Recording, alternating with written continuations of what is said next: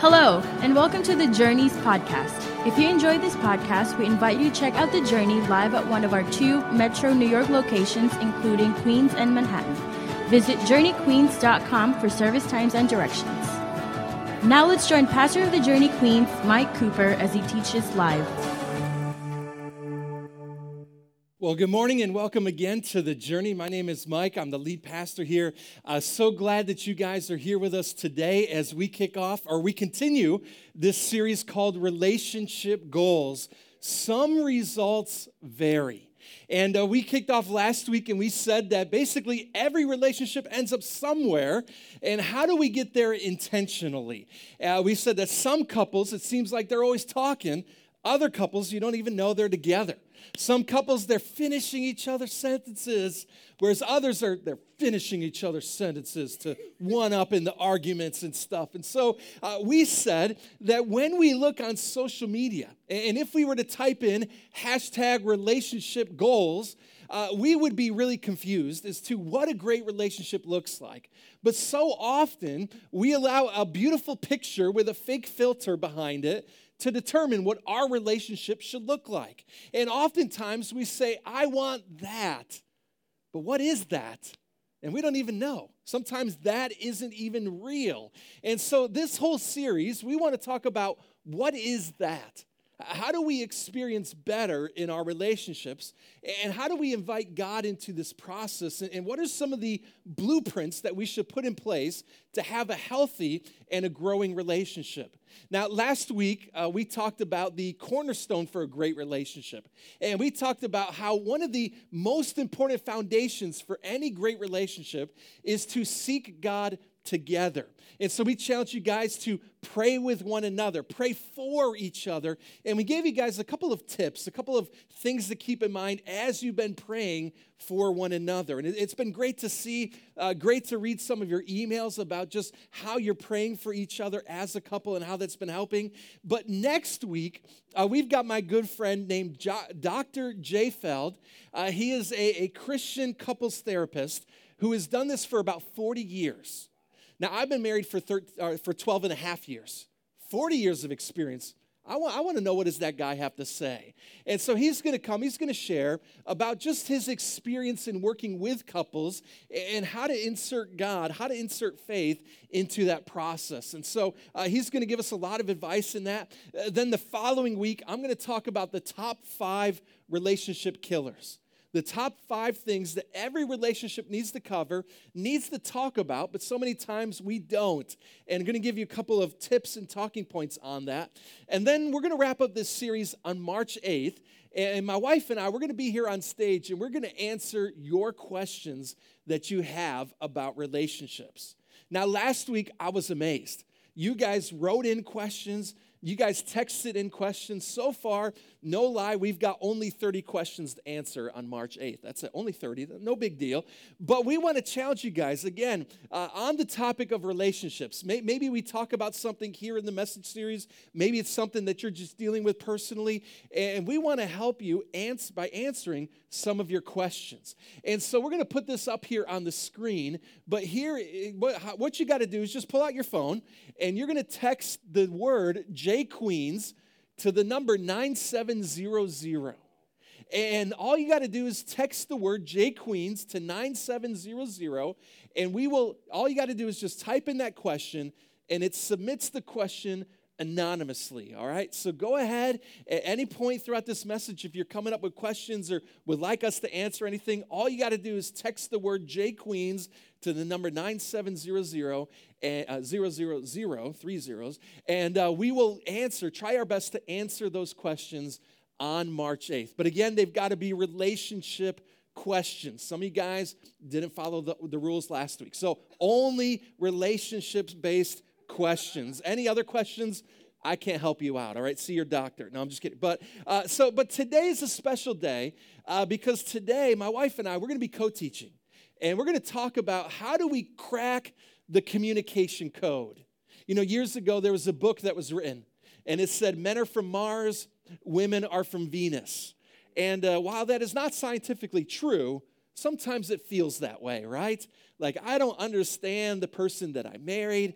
I don't understand the person that I'm dating anymore. It's like something happened and now they're a new person, a new creation of some sort. How do I understand this other person? And so we're going to talk a little bit about that. But let's begin today by pulling out our message notes. And we're going to look at a key verse for today's message. Hebrews chapter 13, verse 4. Short, simple, and sweet verse, but it talks about the importance of relationships. In your notes, here's what it says. It says, give honor to marriage and remain faithful to one another in marriage. Give honor to marriage and remain faithful to one another in marriage.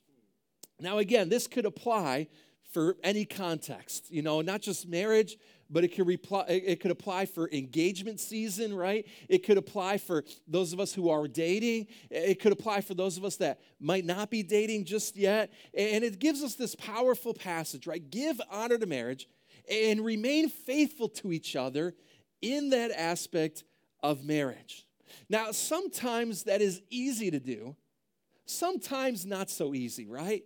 In fact, just to kind of ask, for those of you who are in a relationship, whether you're married, dating, engaged, just by show of hands, how many of you here have ever gotten into an argument with your special someone before? Anybody? I mean, okay, I'm not alone, right? Some of us, we got 2 hands raised. Oh, you're talking about today? Yes, today. You're talking about 5 minutes ago? Yes, Pastor, that is me. And, all of us, we deal with this aspect sometimes of getting into quarrels or arguments and such. And just to tell you guys, this is not for you per se. This is the 10:30 service, right? Only the 10:30 service crowd gets in arguments. I know you guys are saints, but we got to address this message for the 10:30 crowd. No, I'm just kidding. But I remember one time when Danielle and I were engaged, and it was the week before our wedding. 1 week to go before the day that we got married. And so we said, 1 week to go, let's go out somewhere nice. Now, at the time, I was living in a little town called Newark, Delaware. What's in Delaware? Nothing. Like absolutely nothing. Delaware is what you go through New Jersey or Pennsylvania to get to Maryland. Delaware is just this little blip on the screen. If you've ever been to Delaware, you've probably been lost or shopping because there's no sales tax there. That's about it. Only reason why. So Newark, Delaware, there's nothing there. And so 1 week before our big wedding day, I said, I got to take Danielle out somewhere nice. It's got to be a big celebration. So we went to like the nearest city there, which was Baltimore, Maryland. And we decided to drive our car, park by the Inner Harbor. If you've ever been to Baltimore, Maryland, the only nice spot there is the Inner Harbor, basically, right? And so we walked around there, beautiful summer day. Got a nice steak dinner outside, right by the harbors. We're watching ships come in and stuff. And then we decided to get tickets to watch a baseball game. Now, Danielle is actually a sports fan, so that's like a major plus, right? I'm a sports fan. Danielle's a sports fan. This is good. And so we walked right up, got tickets to the ballpark, and we were sitting 3 rows from the field. We were right there in the action, and it was cool. Couldn't have been a more perfect night. Beautiful summer day, nice walk down Baltimore, beautiful steak dinner. Now we're watching a baseball game. And as it turned to nighttime, some clouds started to roll in. And some guy sitting there next to us grabs his umbrella, pats his umbrella, and he says, it's a good thing I brought my umbrella today. I didn't know it was going to rain. Now, let me caution you, before we got married, all right, this was back in 2007. The iPhone had just come out 2 weeks before, and back then, the iPhone was basically a college tuition to get the iPhone back then, all right? So it was a lot of money. There wasn't all these smartphones back then. We just had these dumb flip phones back in the day, right? And so there was no way to know what the weather was going to be. There was no such thing as Siri or Alexa back then that could tell us all these things. There was no way of us knowing, and we parked our car about a mile from the stadium. The last thing I wanted to do on a perfect night was to be caught in a rainstorm, no umbrella, having to walk a mile back to our car. And again, this was before Uber back in the day as well. We were married a long time ago, 12 years ago, a long time ago, right? And so what I decided, being the loving husband, future husband that I was, we're going to go home, right? We don't want to get rained out. It's the Baltimore Orioles anyway. Nobody cares about the Baltimore Orioles. Let's just go home and everything will be okay. So we left the game, made the long drive back to Newark, Delaware, and guess what? Not even a drop of rain hit the car on the windshield. So here we were, and we got home. this full, all-out nuclear argument happened. Danielle was upset because this is our last date before the big wedding day. This was going to be our last day before all the family comes in and all the stress of the wedding and stuff. And so this was supposed to be a special night, and it was cut short because of one guy who didn't know what he was talking about, said it was going to rain, didn't rain, and we ended the night just like that. But then I was upset because Danielle wasn't understanding. I mean, I was trying to care for her. I mean, what's the big deal? We're going to be married anyway in a week. We could go on any date that we want. After that, we could get season tickets to the Baltimore Orioles. No big deal, right? We can just go on. And it was this little argument that turned into like 2 hours in the parking lot back and forth. Now, if you've been married for, let's say, 5 days, you know that arguments happen from time to time. You know that fighting is inevitable. Every couple gets into arguments. We call this life, right? This is what life is. But the thing is, all couples fight, but healthy couples, they fight fair. Unhealthy couples, they fight dirty. Below the belt jabs, name calling, sucker punches, angry accusations, bitter grudges. Healthy couples, they fight fair, always working toward resolving the issue.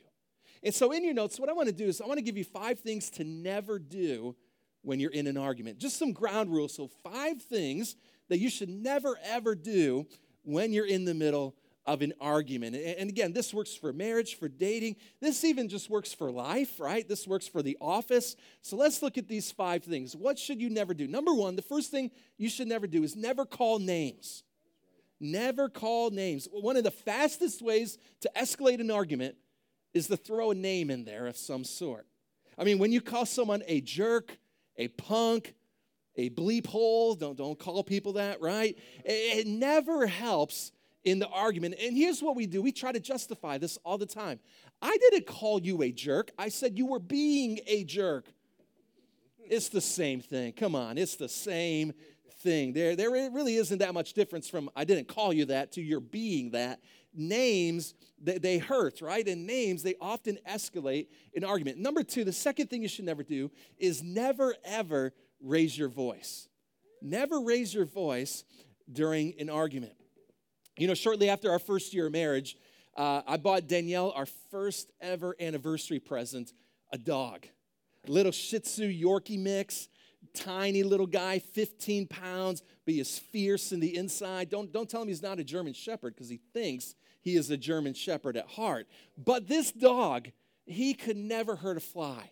Like he never, ever, he barks, but it's like one of those cars, like a Dodge Neon where it got the horns like beep, beep. That's not a horn, Same thing, our dog, he barks and you're like, oh, that's cute. No, he's mad. Oh, he's mad. That sounds cute, right? And so he can't hurt a fly, but he always responds to the tone of voice. For example, I could walk up to my dog and his name is Bomber, and I could say, Bomber, I love you so much. Come here. Come say high five, and he'll lick me in the face, and everything will be good, and all is right in the world, right? Or I could go to my dog, and I could use the same exact words. Bomber, I love you. Get over here. Come give me some hugs. And he ain't giving me kisses. He's showing his teeth, ready to bite. But I said the right words. Everything was right. Technically true, but even a dog understands that tone of voice matters. And so the same is true when we argue, right? When we raise our voice, very rarely does it alleviate the situation. Often it escalates it to get to nuclear level. Number 3, the third thing you should never do is never get historical. Never get historical. Now, this isn't a typo. I didn't mean hysterical. But what I mean by this is don't bring up the past for a momentary argument. Don't say, 15 years ago when we were high school sweethearts, you did this and you never did that. And there's no need to bring up 15 years ago. Now, that's exaggerating, but sometimes we do this. 15 days ago, you said that you were going to do this, and we didn't get to do that. And now this is, and often, we have this record of wrongs that we bring into an argument. So never get historical. Fourth thing is never say never. The Justin Bieber song back in the day. Never say never. But we do this all the time in our relationships. You never do the dishes. You never put your socks away. Now, to be technically true, even if they put their socks away once, you can't use the word never. You never put your socks away. And so often when we use these words never or always, we're just trying to win the argument, and we're just trying to be a lawyer and prove our point, right? And it leads us to the fifth part: never threaten termination. Never threaten termination. You know, if you're truly committed to never giving up, then the moment you enter the word divorce in a marriage, or the moment you threaten to end the relationship, to be honest, it's just a manipulation tactic that you're using to win an argument. Or you're just being cruel. I mean, either way, nothing good is going to come from this threat. And by the way, this threat is a thermonuclear option. So don't do it. So what you got to realize is, instead of fighting across the room or across the table with my spouse or my significant other, you've got to instead realize that you're on the same team. It's not man versus wife. It's not fiance versus fiance, boyfriend versus girlfriend. But instead, you realize that it's not about fighting in my relationship, but it's fighting for my relationship. It's a big difference between the two. In fact, the key idea for today's message is the foundation for a godly relationship is not happiness, it's unity. Foundation for a godly relationship, it's not happiness, it's unity. You see, when God seeks to unite, the devil often tries to divide. And in our relationships, so many times we pursue the wrong thing. Am I happy? Well, happiness is fleeting. Unity is eternal. If you pursue happiness, unity isn't always guaranteed. But if you pursue unity as a couple, happiness is often a byproduct of that. And what happens is, when you pursue unity instead of happiness, what you realize is it keeps you from arguments a lot like this. Take a look.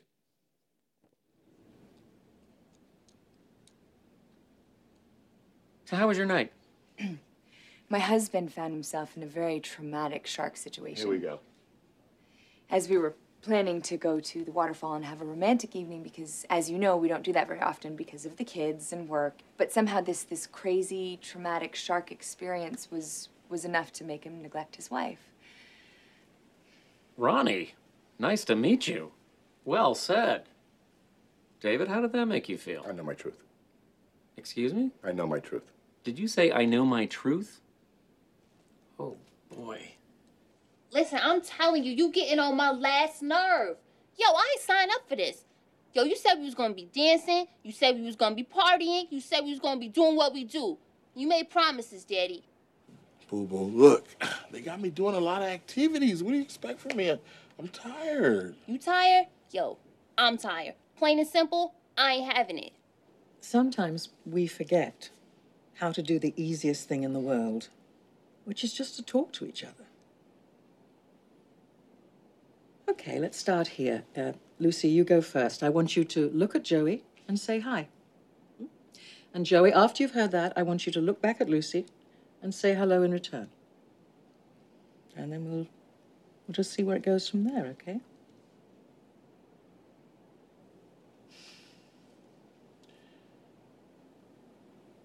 Hi. Hello. You kept saying open and fruitful and other weird stuff. That's not feeling. It's just more talking in short half sentences. And you managed to turn feeling into a job or an activity, and it was exhausting. So now it's my fault that you don't feel satisfied. Everything is my fault? Is that what you're saying? I'm not saying that. You don't look at me. You don't ever ask me how I am. You haven't looked at me in 10 years. I'm crazy, and everything is my fault, and my family is awful, and nothing at all is your fault, because you rock, Joey. If a guy talked to me like that, I'd punch him in the face. Oh, you're such an... All right. Well, hey, guys. I thought, since Mike opened up with a story about, the beginning of our marriage, well, the week before our marriage relationship, I'd give a little story to show how far we've come in our almost 13 years here together. So, Friday was Valentine's Day. I'm sure most of us know that.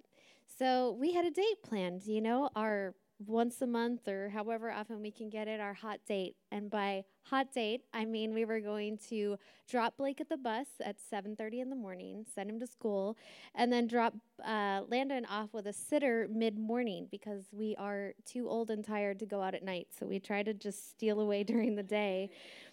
that way. And so we had a nice reservation at our favorite restaurant that we don't usually take the kids to, 11:30 a.m. as soon as the doors opened, so that there would still be time for a romantic stroll through Target after lunch. And of course, as these things seem to always happen on days when we have things like this planned, Landon woke up earlier in the week with a high fever, wasn't feeling good, and we knew, oh, we're going to have to cancel Friday.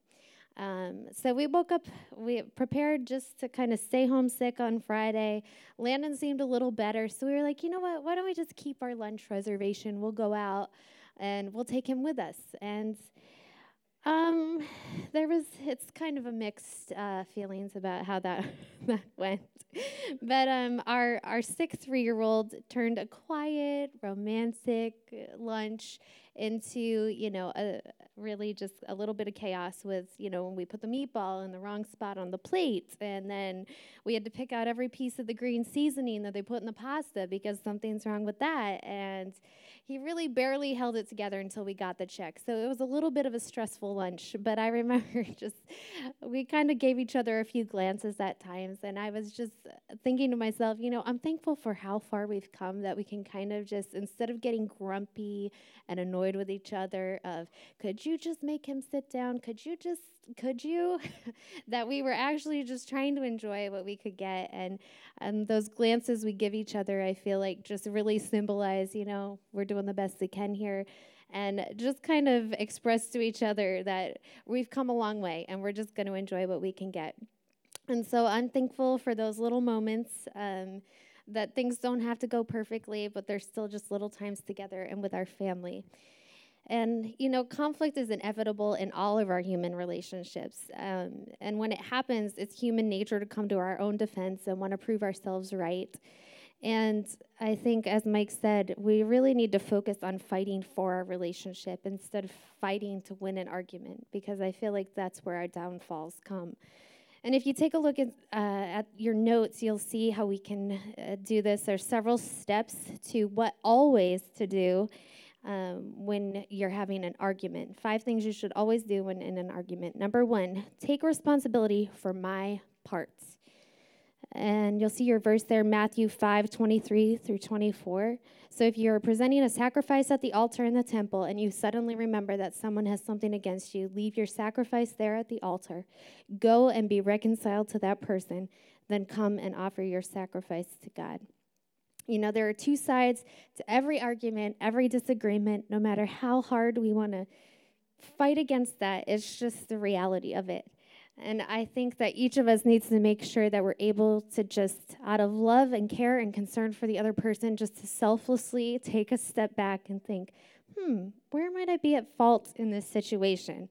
And I really think that requires thinking the best of the other person, whether it's your spouse, your boyfriend, your girlfriend, and maybe it's not even a romantic relationship, just a friend that you're struggling with in your relationship, but just taking a step back and saying, they seem upset about this, then maybe I should consider how this made them feel or why they're feeling that way. And I really feel like the moment we put ourselves in the other person's shoes, we start to disarm a little bit.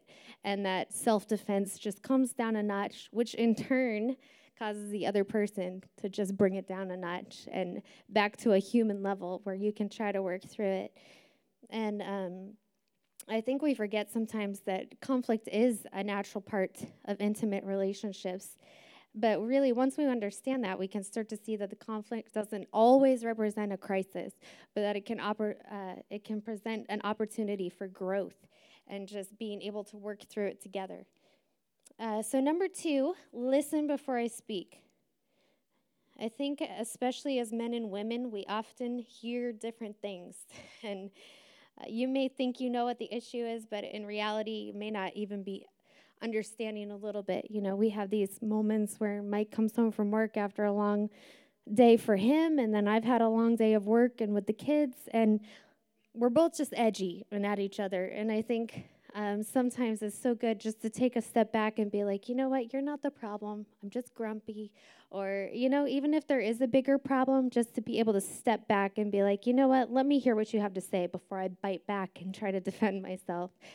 In the heat of a moment, it's so easy to spew hurtful, offensive words that do nothing but escalate the argument and offend or hurt the person that you really, truly love. And if we can discipline ourselves to listen to the other person and consider their point of view, I think we can spare ourselves a lot of regret. Proverbs 18:21 says, "The tongue can bring death or life." Once we say something, we can't take it back. And research shows that it takes only one put down to undo hours of kindness that you give to your partner. Just one put down. And so if we can just learn to be a little more careful with our tongue, I really feel like it goes such a long way. James 1:19, "Understand this, my dear brothers and sisters, you must all be quick to listen, slow to speak, and slow to get angry." And I really feel like if we're quick to listen, then we will be slow to speak and slow to get angry. Because when you're truly listening attentively, it's hard really to be biting back or to be letting your inward emotions control every response.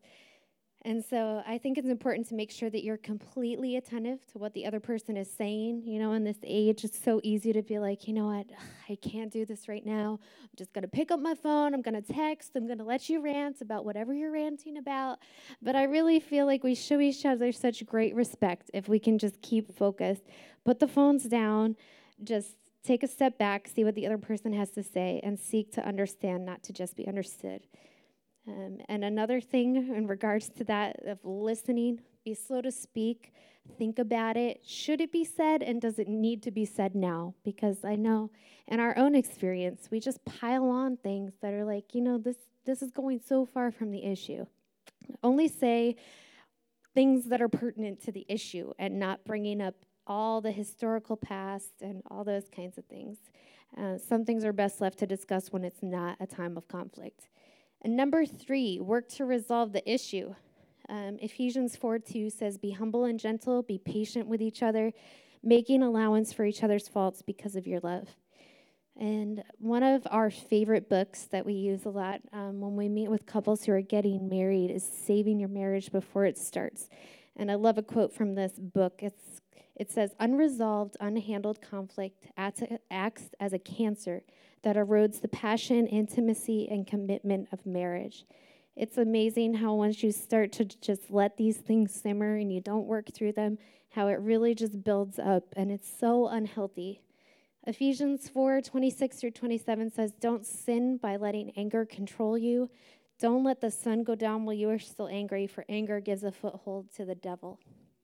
Now, Mike's mentioned this before, but one thing we learned after a few years of marriage, we took this literally, the "don't let the sun go down" part, but then we would argue all night till the sun came back up, and then we couldn't function the next day.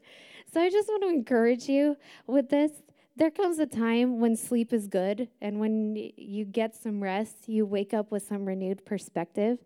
And if you can both agree, you know what, let's put this aside to the morning, and then wake up with that new perspective, or at least not grumpy perspective, and work through your issues then. But whatever you do, make sure you come back to it. Don't just move on and just brush it under the rug, because that's where problems simmer.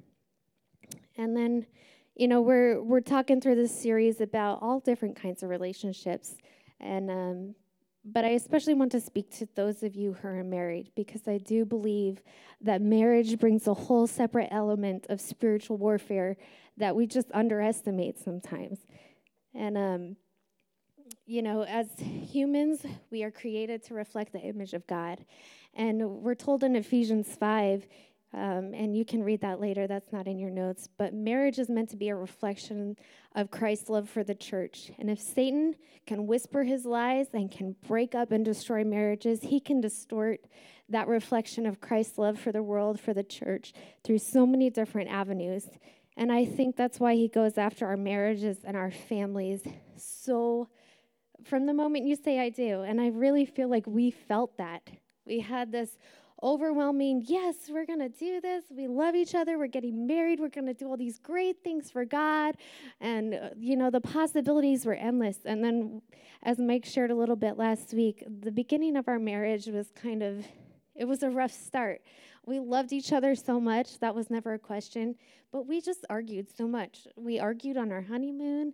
Our personalities were completely opposite. We just couldn't make decisions well together. We were in ministry and a lot was expected of us. And, we're drowning and we're trying to hold other people up. And we didn't have good priorities in place.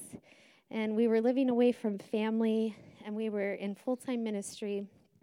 And, the honeymoon phase of our marriage ended quickly. And we looked around and we compared ourselves to others. Well, how come it ended so early for us or really never existed? Why did we get thrown into this reality so soon? And I'm so thankful that even then we both were committed to the vows we had made. And Satan could have easily tried to just divide us with these little lies of you married the wrong person, you guys aren't right for each other, you're never going to work this out, you picked the wrong person, those kinds of things. And I know it because I see it in other marriages of people that we have walked through, and they've allowed those lies to sink in, and they believe them, and it drives a wedge. And I just want to encourage you today, marriage is hard. Don't believe the lies of it shouldn't be this hard.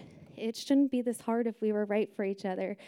We chose to fight for our marriage, and no matter how difficult it was, and we learned to resolve conflict in effective ways. We've been through counseling many times in our marriage, and I don't say that out of shame, but if you need it, it is so effective, and it gave us the tools we needed to just be able to walk together and enjoy each other and really be happy for ourselves and for our family. So I encourage you just to seek out what you need to do to resolve the issues and work through the conflict. And I just want to end with this thought, but getting through the hard times together has brought us closer together than romance ever could.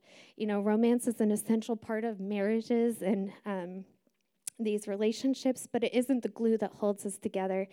And in our culture, we don't like to face or walk through the difficult relational things. We want to sum it up to, again, I chose the wrong person, or I just don't feel the same way anymore, or it shouldn't be this hard. But I just feel like too many people are short-circuiting the process, that if you just hang in there, you work through these issues together, it just produces a grit that can withstand any storm. And it's created an intimacy between us that no one can break because we've weathered the storms and grown together through it.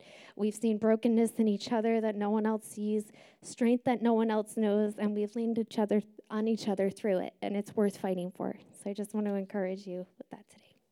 Thanks, Rick. So the fourth practice in your notes is to practice forgiveness. Practice this little thing called forgiveness. And, so many times when it comes to marriage or in dating, we're looking for the one to complete us, Mr. Perfect, Mrs. Right for me, right?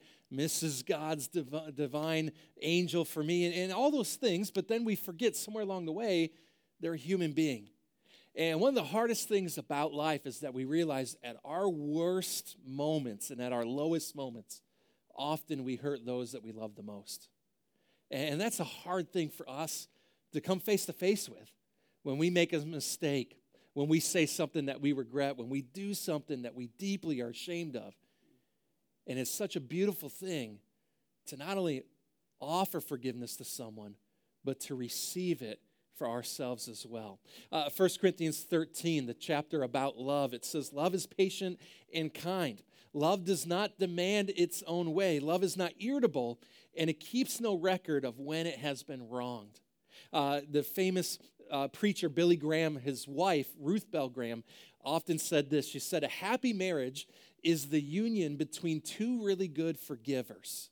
Happy marriage is often the union of two really good forgivers, because no matter who you are, you're always going to have something that you disagree with about and with someone about. No matter how much you love that person, no matter how long the history is, you're always going to have some things that you're not going to agree on. And that's okay, right? You don't have to have perfect harmony to have a perfect relationship. You don't have to walk through Flushing Meadows Park skipping and holding hands and saying everything is awesome. And, but remember, it's not about happiness. It's about unity. In fact, that's why Colossians 3:13, it says, make allowance for each other's faults and forgive anyone who offends you. Then underline this next phrase, so powerful, but it says, remember, the Lord forgave you, so you must forgive others. You know, one of the most powerful things about relationships is that we have the opportunity to offer and receive the same forgiveness that Jesus offers to us and he did on the cross. You know, true love, it comes through sacrifice. And sacrifice is often found when we have to forgive. And look, I know we've been through certain things, and there's certain things in life that it's harder to forgive than others. But remember how much Jesus forgave you. And often that's the example that we're supposed to forgive others, including our spouse or a boyfriend and girlfriend. So remember that. And then number 5 in your notes is to get God's help and guidance. You know, it's important to take responsibility. It's important to listen before you speak. It's important to resolve the issue and offer forgiveness. But more than anything, when it comes to relationships, we need God's help and we need his guidance. You see, with Jesus at the center of our relationship, what we talked about last Sunday, is what it does is it gives you the power to draw closer together as a couple. Often when love wears out, when affection wears out, when intimacy sometimes wears out, Jesus offers that unconditional love that's important for us to offer toward each other. 2 Corinthians 5:14, it says, whatever we do, it is because Christ's love controls us. Since we believe that Christ died for everyone, we also believe that we all have died to the old life that we used to live. You know what I love about that verse? It says, whatever we do, it's because Christ's love is leading us. It's controlling us. Not someone else, not culture, not this cute movie that I watched at the Midway Theater. No, it's Christ's love that is leading us. And the greatest thing that you can do for your relationship right now is to decide to put Jesus at the center of it. Because if you are drawing closer to Christ, and your spouse or your fiance or your boyfriend or girlfriend is also drawing closer to Christ, you both have the same anchor for your hearts. And so as you're drawn closer to Christ and as they're drawn closer to Christ, you're drawn closer together because he's uniting us with the bond that only Jesus can unite us with. You see, it's Jesus who holds it all together when it feels like life is falling apart. Psalm 127, verse 1, it reminds us of this. It says, unless the Lord builds the house, the work of the builders is wasted. Unless God builds your relationship, no matter how good your Match.com profile is, it's going to be wasted. Unless God builds your relationship, doesn't matter all the marriage tips you got, doesn't matter what Oprah's got to say, the work is going to be wasted. And maybe you're here today and you're like, man, I wish I could have a better relationship. You know, in fact, someone wrote one of the questions they wrote, and I had to smile at this one, but they said, is it often for couples to fight this much in their first year of marriage? I'll answer that one right now. Yes, it is. And so, you know, we all face moments where what we hoped is not the reality right now. And in those moments, it's easy for us to get discouraged and for us to lose hope or lose faith. But remember, what God seeks to unite, the devil seeks to divide.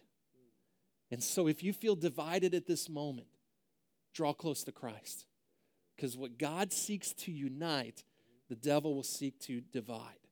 And so maybe for you, that first step is not, you know, I'm going to do this, I'm going to do that, but I'm going to pursue Christ with all my heart and trust and hope that he is going to lead us closer together as a couple or in our marriage. Amen.